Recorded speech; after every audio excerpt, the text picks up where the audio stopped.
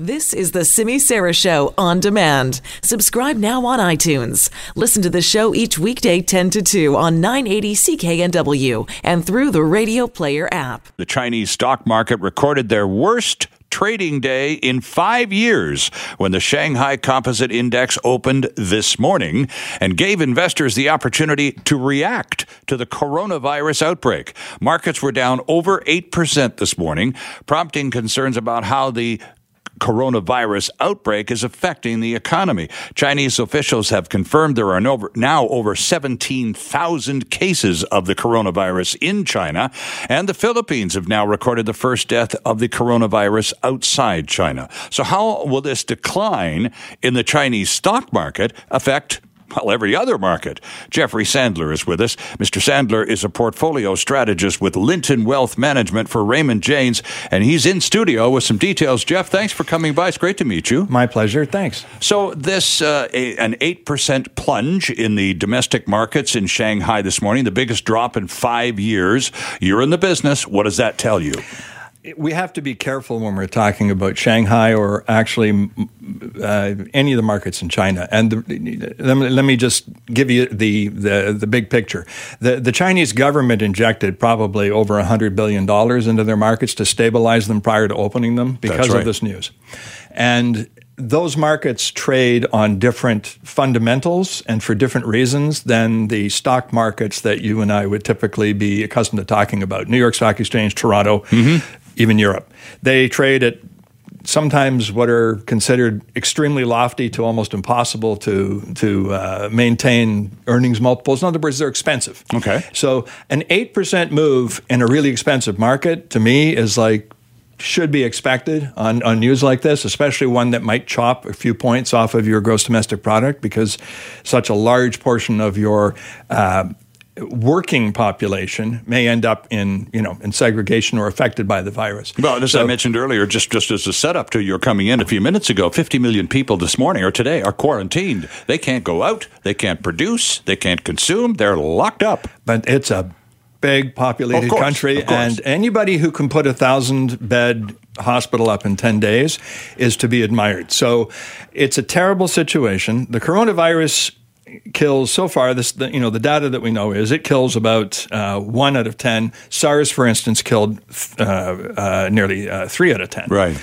and the flu that goes around every year has killed much more people and kills about 1/10 of 1% of the population. So it's not 3 out of 10. Sorry, it's 3% versus 1% for this virus versus 1/10 of 1% for flu. So in perspective, if this outbreak becomes 3 times larger than it is now in terms of harming people, it will be on a scale with the SARS outbreak, which was a major global economic impact. This one in particular is of concern to manufacturers who have operations and including Canadian manufacturers and Canadian businesses, but the big ones would be Apple and companies that size who have enormous amounts of infrastructure built up in China. Sure. So it's not a small thing, it's a big deal. However, it's considered that the Chinese are working very, very aggressively to contain it. And if you look at the stock market action today, it'll tell you we only had 2 days of the 1% or larger declines in New York, and today it's up. And what's remarkable, if I can just draw your attention to an example of something that shouldn't be going up, if this is economically devastating or even psychologically devastating, companies like Wynn Resorts or Las Vegas Sands. These are U.S. companies that have most of their earnings coming out of Macau. From Chinese, from wealthy Chinese. The amount of money they make in Macau is 3 times what Las Vegas makes. So these are important, huge economic centers for these international gaming companies, resorts companies, and then getting back to what we do with them, commodity trade. And yet, those companies, for instance, were up today. And I look at that and I say, okay, so one of 2 things is true. This is another international, serious, normal event, very different than a systemic problem. If you and I were here and you were asking me, well, UK just went through Brexit. I understand that, banks are failing. That would be a run around the room hands above the head yelling type of situation or Right. panic. This isn't. This is bad, but the exact amount of economic fallout for us here in Vancouver remains to be seen. So 2 questions out of that. One, why did the government of China prop up its economy with an infusion of $100 billion American?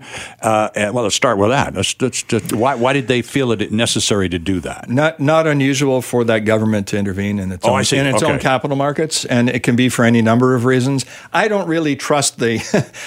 I mean, they're very important markets. They're very large markets. They're very heavily traded, and there's a lot of wealth managed in the Chinese markets. But they're completely the rules have been, in my experience, very different from what.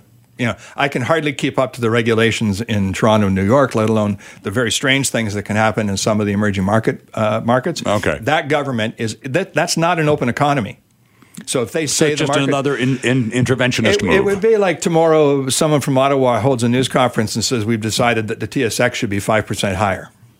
It would be that stunning to you and I, like the government would come in and just say, we're just going to move it 5%. Well, that's not that ridiculous in China, like where they say something's wrong, we're going to fix it, and they intervene. Yes. Interesting. So the people that have done something sold a lot of stock by the things, because if it's off almost 9%, are those people just saying their risk tolerance has hit the wall?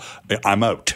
Cash me out. I'll come back when everything's better. Short-term price moves are very deceptive. They can be triggered by news headlines like serious ones, coronavirus or war or like an earthquake, nuclear reactor, short-term, large news events.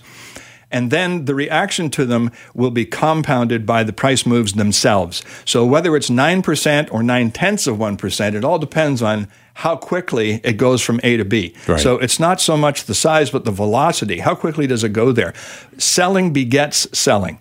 So a lot of the people who sold when the market was down 2%, then 3%, then 4%, triggered people who didn't sell until it was down 5, 6, or 7. If you it creates a snowball. So the market tends to overextend in both directions. We've been on a tear going due north in the North American market since the new year, and actually the last year it's about a 20% S&P 500 move for 52 weeks.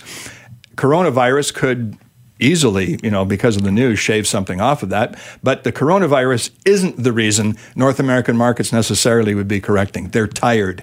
They've been going up almost relentlessly for months and months and months. The low interest rate, low inflation, low unemployment, same old grinding economy that I've been on radio talking to people about for now 12 years, going back to the 2008 collapse, right, is still there exactly the way it was a decade ago. So there's no real reason to derail, on a large scale what's happening But right now. But it doesn't sound that you're willing to let the pendulum swing too far to the other extreme and to go to that recession conversation that a lot of people were having. You'll notice before the end of the year and not so much since the new year began. Yeah, again, it's important that you stay focused. I know this sounds like corporate rhetoric, but if you don't look long term and don't look at, if you've got kids who buy Apple products, let's say, okay, what are the chances they will never buy an Apple product again?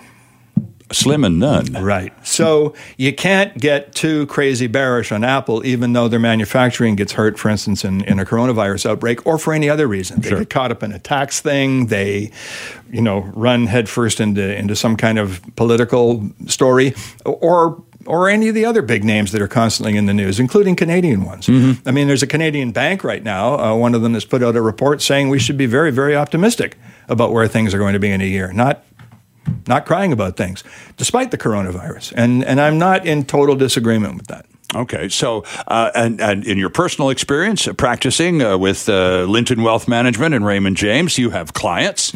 Some are more antsy than others, I'm sure. Have you been hearing from any yet in the wake of this, particularly today? We're pretty proactive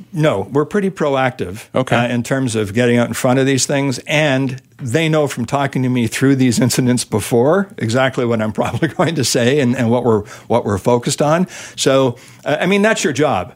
You're not paid to watch markets go up. You're paid to help people when things aren't going so well or when they're scary.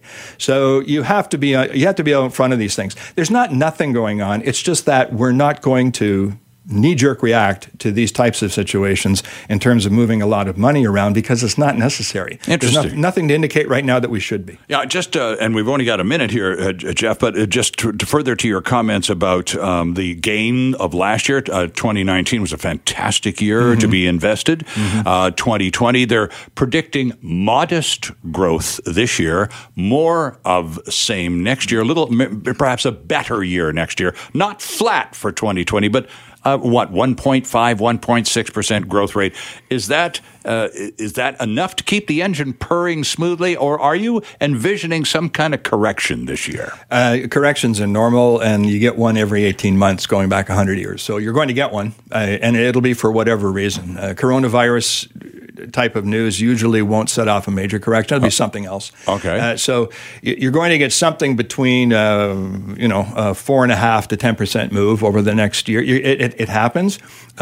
If you ask me, would I be out of the market anticipating that and ready to react to it? No. It's just there, and I just invest accordingly. And a final question. If I'm investing in Canadian stocks and I'm a natural resources fan, and knowing that the coronavirus is going to affect the demand for natural resources from Canada, would I be wise to hold on to that stock or maybe let some of it go? Chances are you don't own a lot of it right now because the sector's been beating you senseless for the last several years, and especially if you're in Alberta, you just about had enough of this news. True. But I would be looking at the sector for those companies that are outstanding and are really being beaten up.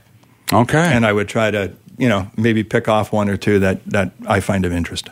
All right. So remember, when prices go down, there are bargains to be had. That's what Warren Buffett says. If you have the nerves of steel to stay in the fray. Yeah. Jeff Sandler, thanks very much for coming in. It's great to meet you, and we do appreciate some calm words of advice. You're welcome.